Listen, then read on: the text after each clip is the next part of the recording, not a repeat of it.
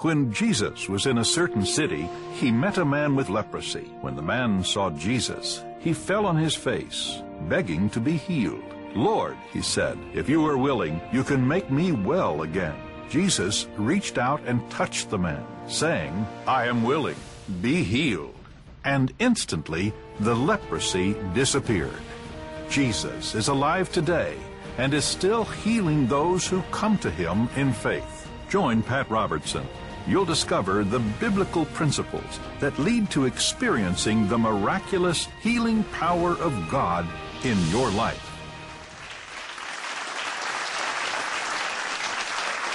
Well, hello, this is Pat Robertson. I welcome you to this very special CBN presentation entitled Be Healed. We have a wonderful audience with us, and I thank all of you for being here with us. You might give yourselves a hand just to get welcome. Thank you very much. Many of you who are watching this today may be in need of healing.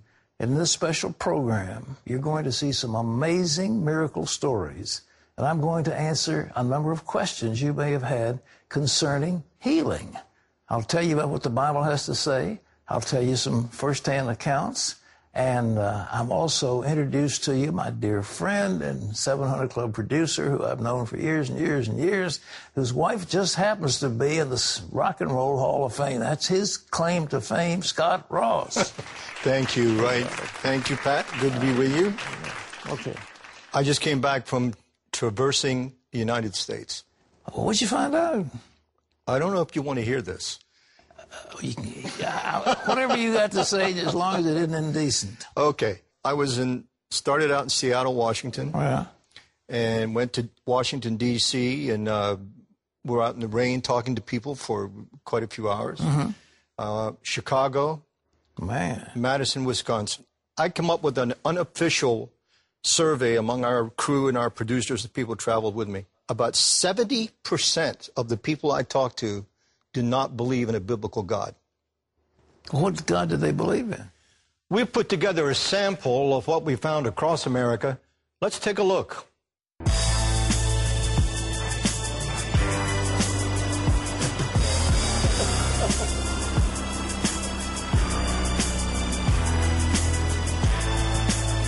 Jumping from that. And you're still at it. Why do you say it that way? Do you believe in God? No. You don't believe in God? I am an atheist. It's just I don't even deal with it one way or another. I observe people's beliefs. It's fine. You know, whatever gets you through the night, that's cool with me. Listen, do you believe in God? Yes. Do you? Yes. You're not sure? Like a higher power. Yeah. A higher power. A higher power. Do you believe in God? Yes, I do believe in God. What do you believe? I believe in Buddhism. Oh, Buddhism. Yes, sir. Okay, I was 13 and I saw Harry Potter and I thought I was a wizard. Really? Just because my mom was like all about that. What do you believe? I believe in spiritualism. I believe in karma quite a bit. I believe whatever you send out, negative energy, you get back 10 times. We're all carbon-based beings in the same universe, so. Carbon-based being. That sounds awfully impersonal. I guess so. Do you believe in God at all? I'm a spiritual person. Yeah? What does that mean? I'm not sure if I believe in a God. I believe in, again, I'm a spiritual person.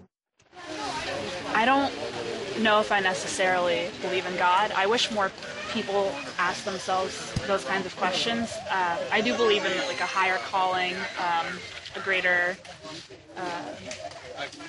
force out there. Do you believe in God? You bet. Why do you say it like that?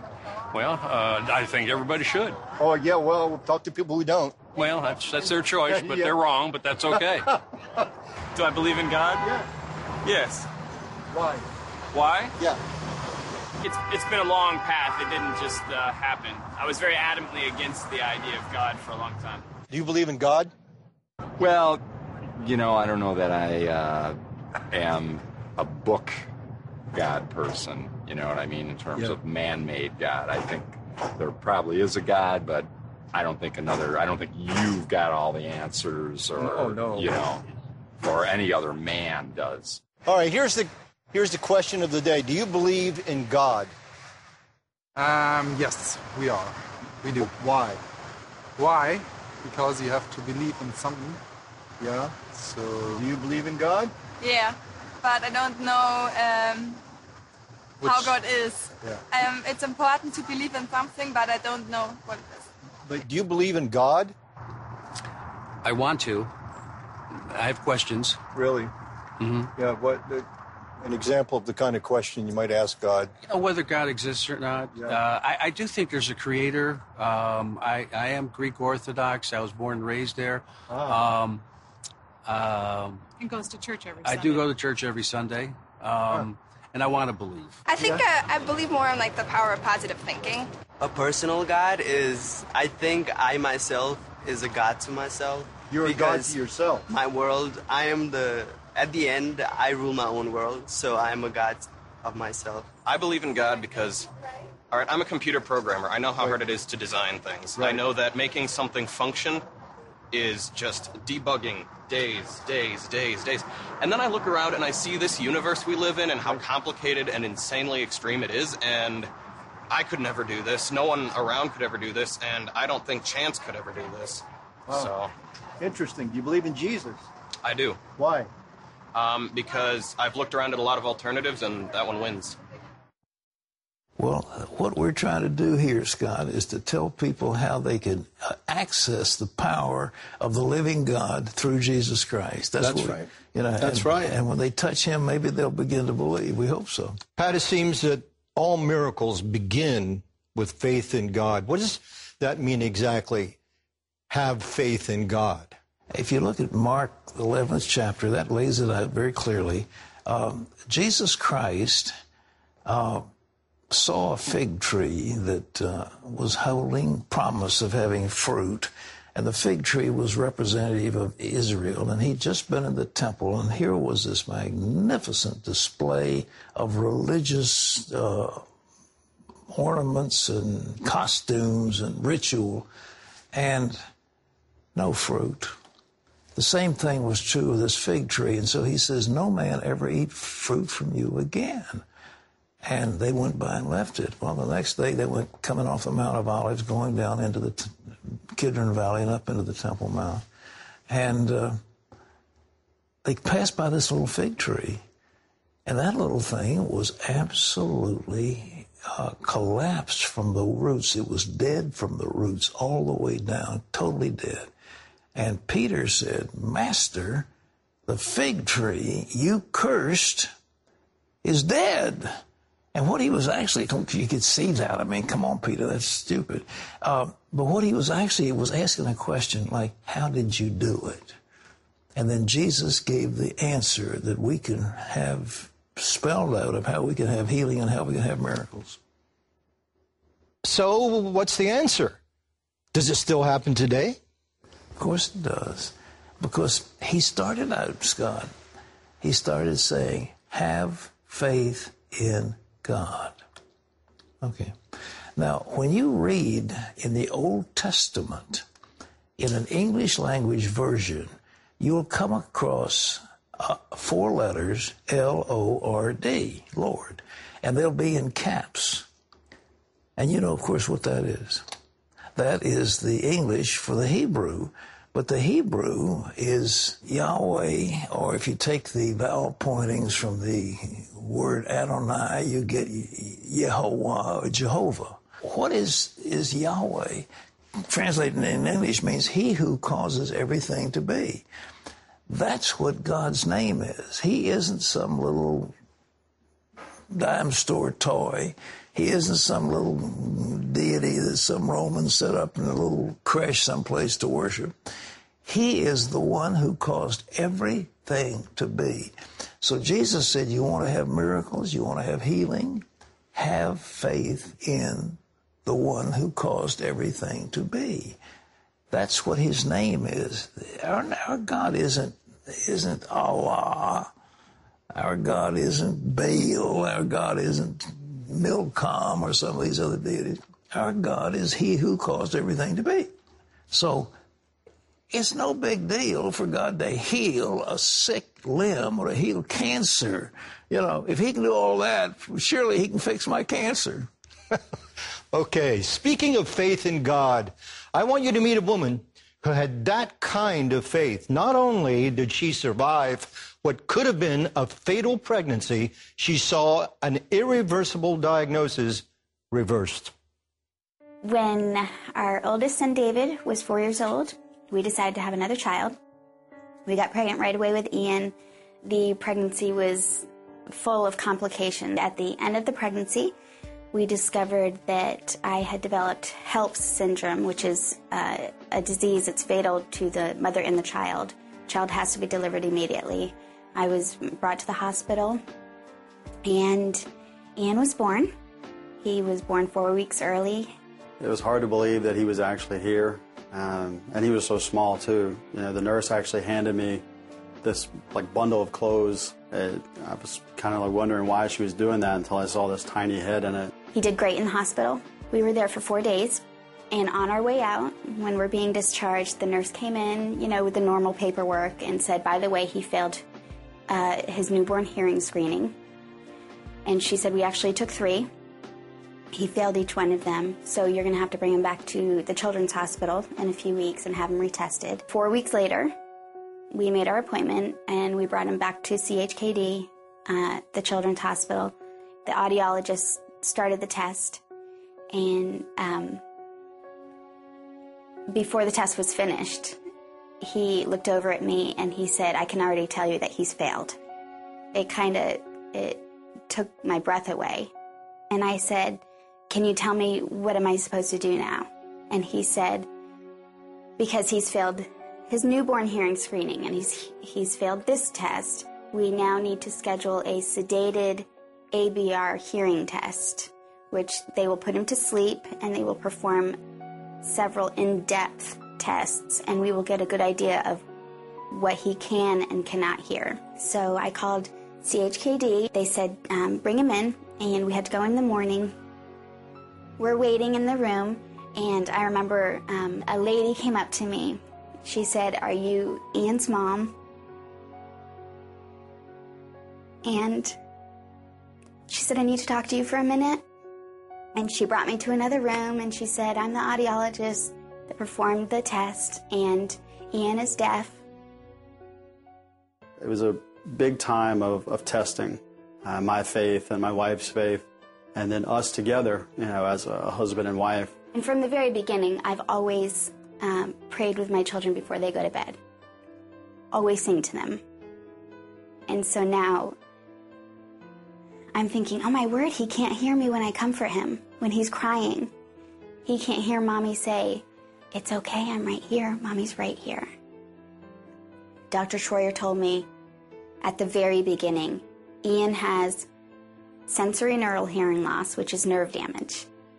It's irreversible, it cannot be fixed. Something in me, I couldn't accept it.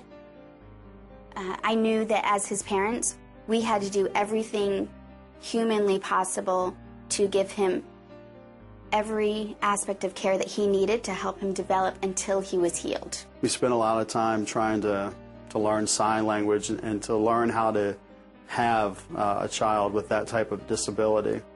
When they first put the hearing aids on Ian, my first immediate thought was, you know, what am I going to do now? Haven't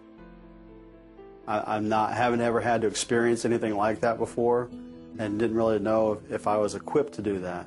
Now, instead of looking at my son and the miracle that he's alive, the first thing that people are going to see, they're going to look right at his ears. They're going to see the hearing aids. They're going to look right at him instead of his eyes. And then they're going to pity him. I had everybody praying. I'm like, okay, Ian's going in for another hearing test. This is it. This is the time we're going to have it. I just know he's hearing differently. So every time we got a negative response, it was like hearing it all over again. They're confirming your son is deaf. So we now get up to his 4-year checkup. And at every checkup, they do a hearing test. The audiologist came out and she kind of looked a little bit confused. And she said, I'm Mrs. Manso, I'm looking at Ian's test results, and from when he was born over the last 4.5 years, and I'm showing that he was severely hearing impaired. And I said, yes. She said, and now he's not. She goes, I know that he has sensory neural hearing loss. I need to go speak with the doctor. And I was like, of course you do. Because she's confused. She doesn't understand. Sensory neural hearing loss is nerve damage. It's irreversible. It cannot be repaired. He got his miracle. God healed him. God took something that was impossible and made it possible. It was a 4.5-year-long journey. It was a progressive miracle. First words I said to Ian after I knew he could actually hear me was that I love you. You know, your daddy loves you. And to actually see him, you know, look up and recognize that, it meant the world to me. I was born deaf, and then my ears got healed. Can never, ever, ever give up hope. We serve a miracle-working God. He is doing the same miracles today that he was in the Bible. He is healing blind eyes. He is healing deaf ears. He is giving people the gift of speech. We serve that miracle-working God, and it's not because I'm special. It's not because Ian's special. That's not why God healed him. It's because he's in the miracle-working business, and that gift is for everybody, every one of his children.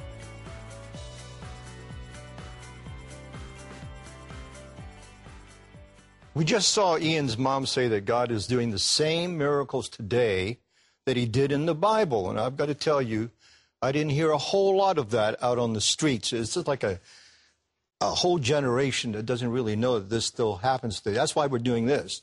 Does God still do the same miracles today as when Jesus walked the earth? And why do so many people think the time of miracles is over? Pat, it's just like there's another Bible verse. Okay, generation that knew not the Lord. Listen, if we have a generation, not a generation, but since 1930, 1920, the church, the main established church, has moved away from the fundamental belief in the Bible. And in the process, they've moved away from the authentication of the miraculous, because you can't read the Bible without seeing miracles. The Bible's a book of miracles. Jesus Christ did miracles. It says it. But if you don't believe that's the Word of God, then you don't teach it. Right. And so these pastors are coming out and they're leading congregations. They can't bring people beyond where they have been themselves. And it's a tragedy, and hopefully it's getting corrected in some quarters today, because there's so many churches coming alive.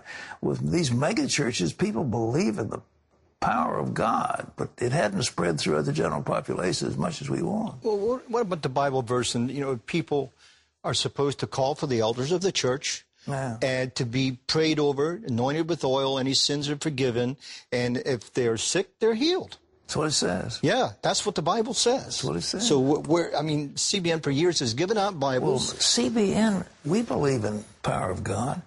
Scott, we've had, I don't want to overstate it, at least 95 million requests for prayer. 95 million. Maybe more. It may have crossed 100 million now. But these are people who've called and asked for prayer. So there are people in this country who believe very much in prayer. They believe very much that God answers prayer. And regardless of what the church is teaching.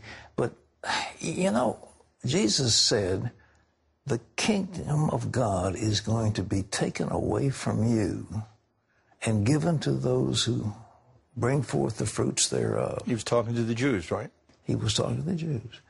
When I first started here at CBN 50, 60 years ago, whatever, the big man on the street was the National Council of Churches in Riverside Drive in New York City, Yeah.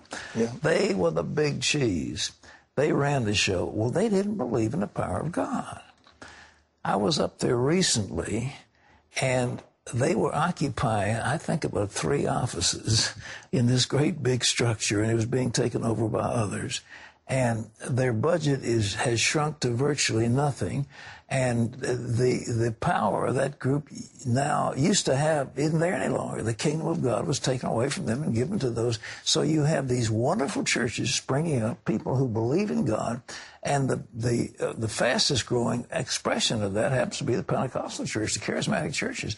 600 million people around the world. It's the fastest growing expression of religion in the world. Why? Because God is anointing. So God hasn't stopped healing, and the people who believe in healing are seeing it. It's not just healing, it's miracles. It's the whole expression of the miraculous that we're seeing today. So let me ask you this. Yeah.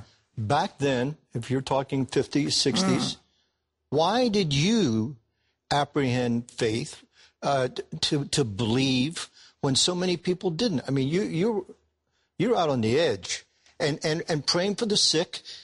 Can you remember the first time that it happened? Oh yeah. So I remember the first time I was on television. I had a word of knowledge.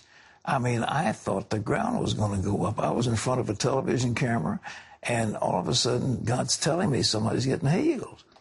And it's kind of amusing. I think it's funny because I was in front of a television camera in this little tiny studio, one camera pointing at me, and I'm talking to a rather limited audience, but I was talking to somebody. And all of a sudden, I started smelling peanut butter. And I could taste peanut butter, and there was peanut butter all around me. So I'm praying, I said, I believe that there's somebody involved in peanut butter. And you've got cancer and God's healing you. Well, it just so happened in the city of Portsmouth, Virginia, a woman was in her kitchen and she had dropped a jar of peanut butter on the floor of her kitchen, and it broke. And so there's peanut butter on her floor. She's on her hands and knees watching the TV, and she's on her hands and knees cleaning up the peanut butter. Well, she had the condition that I described, and God healed her in the middle of the peanut butter. So, but that's what God does. It was sort of funny. I mean, the Lord's got an incredible sense of humor. But you say, how did I do it? Well, we just always walked in the power of God. I had been trained in that in my own way. I had sought God. I had cried out to God. I'd asked God for revelation, and He had met me. And He met me in the Bible and in the miraculous. We'll come back to the word of knowledge thing in a little while. Now we're going to meet a woman who woke up screaming that she was on fire, and the doctors told her there was no cure for the disease she had contracted. So she went to a higher authority. I was saying, I'm burning, I'm burning, I'm burning. Early one morning, Millie Tyler woke up in excruciating pain. It felt like someone had doused my feet with gasoline and set them on fire. My husband was awakened by my screams. When I looked at her feet, it was just very surprising how it could go from, I'll call it, normal-looking feet one night, and then the next morning, tremendously red, and it looked like fire. Doctors told Millie she had a rare and incurable disease. Erythromelalgia is a disorder of the blood vessels where you have little sodium chains inside of you that the blood can go in and can't go out, and there's no cure for erythromelalgia. But I knew that nothing was too big for my God, that He can heal anything. While sitting in church one day, Millie says she read a passage in the Bible that strengthened her faith. My eyes fell right on this verse that said, I have called you by name, you are mine. And it's in Isaiah 43, and it said, when you walk through the fire, you will not be scorched, nor will the flame burn you, for I am the Lord your God. And I knew that that promise was for me.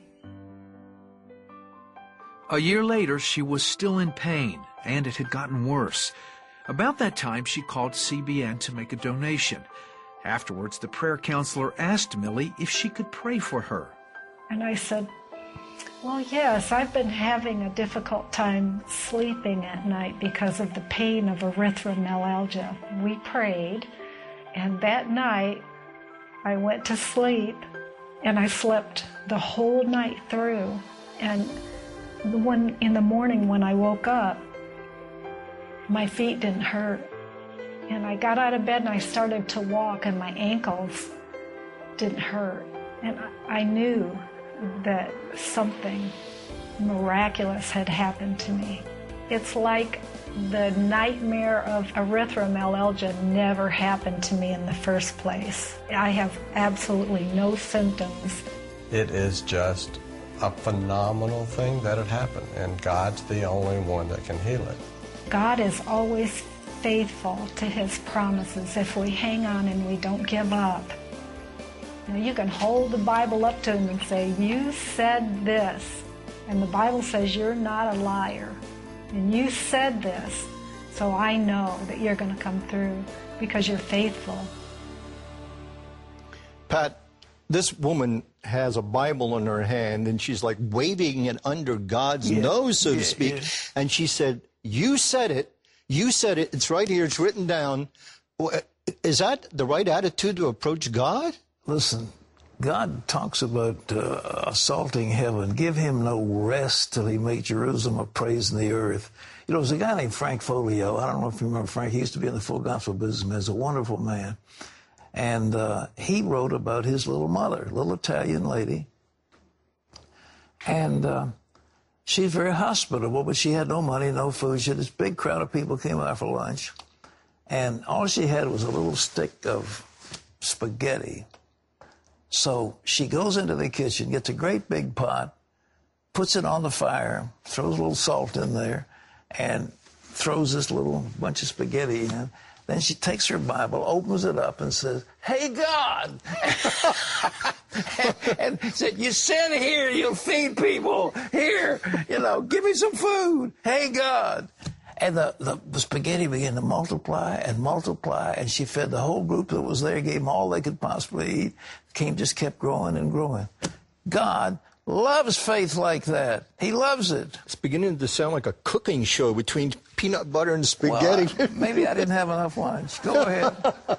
I met a man in Seattle who got very specific with God about his open heart surgery. He used the phrase we hear from time to time. And Pat, let's just watch this. And then I want you to tell us if there's some really special power in these familiar words. Do you believe in God? Absolutely. Well, that's pretty strong. Have you ever come through anything physically, mentally, spiritually that needed, keyword, healing? Well, I've had several experiences in my life. Of course, you know, about 4 years ago, I had open heart surgery. Wow. And I had a valve repair. Right. And I came through that with God's blessing. Really? Was it difficult?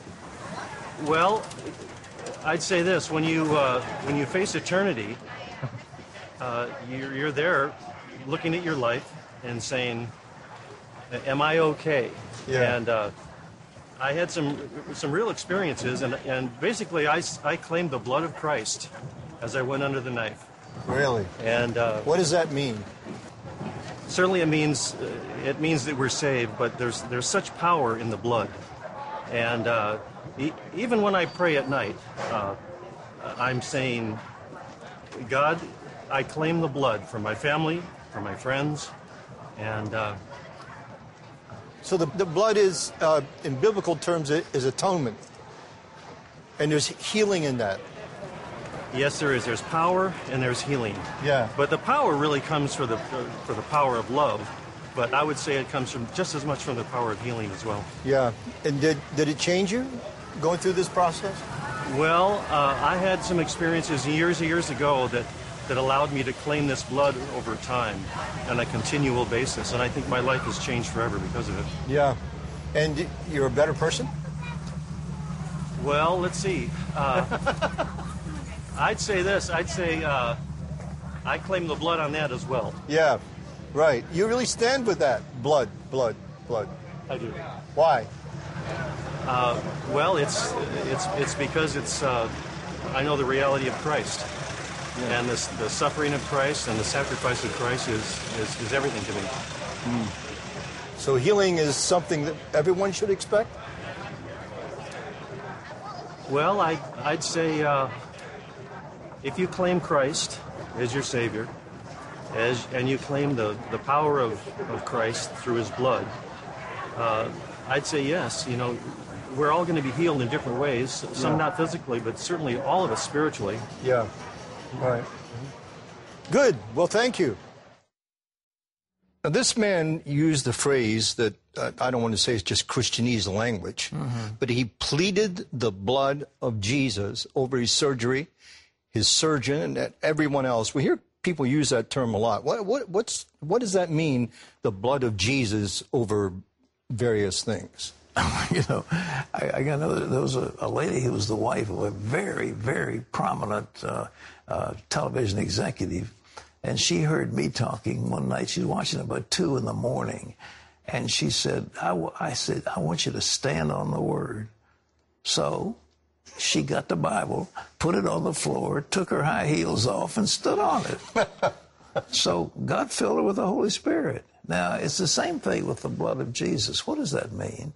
It means that His death, His crucifixion, His resurrection, and what we're saying is that is my authority to ask for healing. By His stripes I am healed. By His blood I am set free from the curse of the law. He has redeemed me from the curse of the Lord by His blood.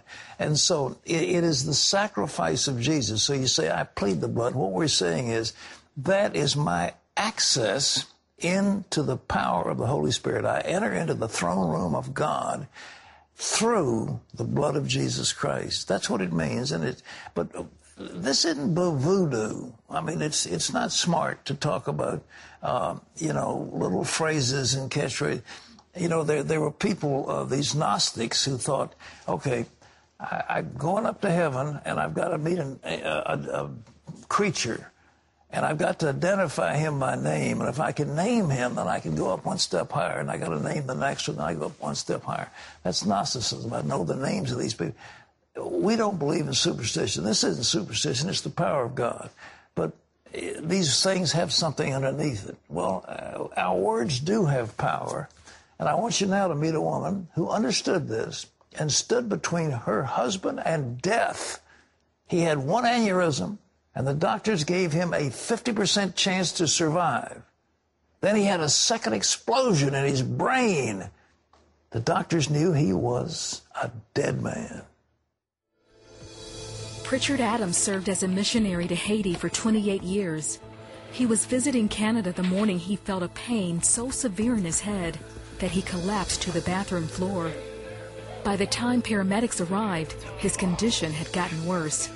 Pritt grabbed the back of his neck, and his eyes just glazed over, and he went unconscious. And they immediately put the oxygen mask on him and whisked him away. In the emergency room, doctors discovered a subarachnoid hemorrhage. An artery at the base of his skull had burst, filling the space between his skull and the thin membrane covering the brain. Nearly half of all people with a ruptured brain aneurysm die, and those who survive likely have severe brain damage. They had to put a drain in his head to draw the blood out of his head, and he just had tubes coming out from everywhere.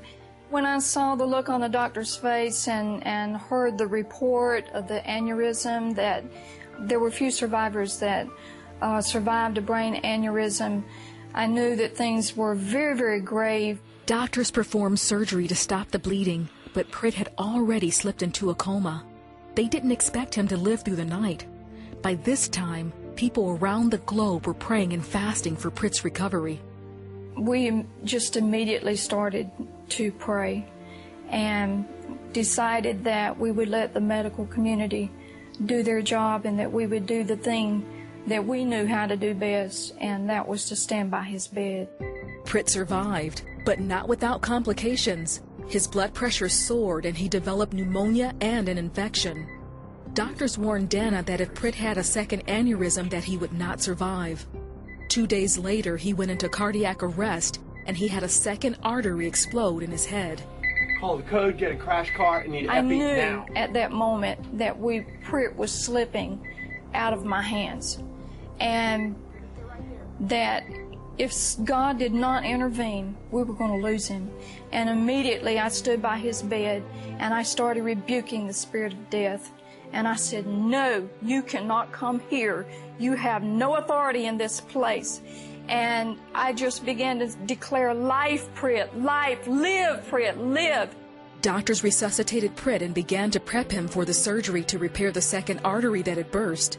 But before they could operate, something changed. The neurosurgeon came in and he shook his head and he said, Mrs. Adams, your husband is a perplexity to us.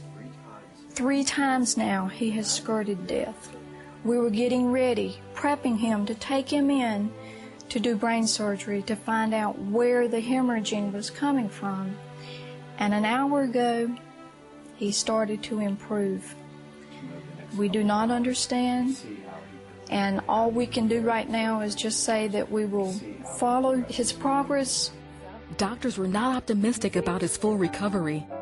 CAT scans showed the speech and motor areas of Prit's brain were badly damaged and that he would have permanent and severe neurological impairment.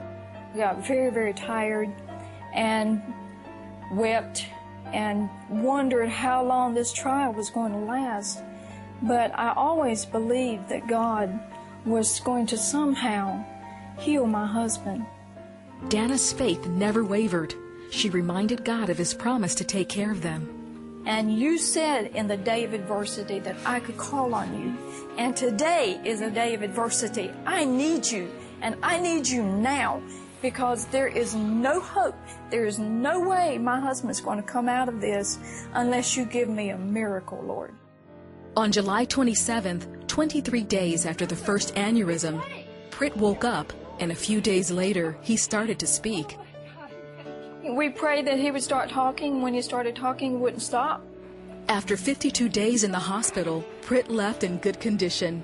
Today, Prit has fully recovered except for some short-term memory loss. He walks 2 miles a day and is looking forward to going back to minister in Haiti. I'm more thankful than ever for my wife and for my children, for my family, for the spiritual family that we have in Haiti, the churches that we have, the believers that we have. I'm thankful for every moment now, for every minute that we have, and more than ever before. I'm grateful that I have my husband back. I'm grateful that I have the father of my children back, my lifelong partner, my soulmate, my best friend. I would encourage whoever received a report that contained no hope for them to take that report to the Lord. Prayer and the Word of God is greater than anything that they can face. This woman had authority. I mean, she spoke very strongly about what she believed to this man and to everyone standing around, doctors, nurses, everyone. Now, God has authority.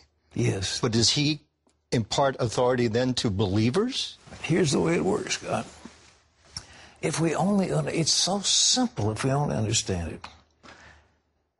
God the Father is the creative mind, and he thinks of something. So he saw that man. Jesus said, the Father's working and I work.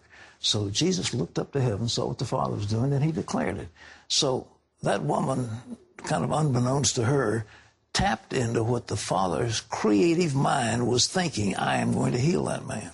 Now, the Holy Spirit, the third person of the Trinity, was then active to activate the thought of the Father, and that was communicated to the spirit of that woman. Now, that's the way miracles take place. Mind of God, Spirit of God, Spirit of man.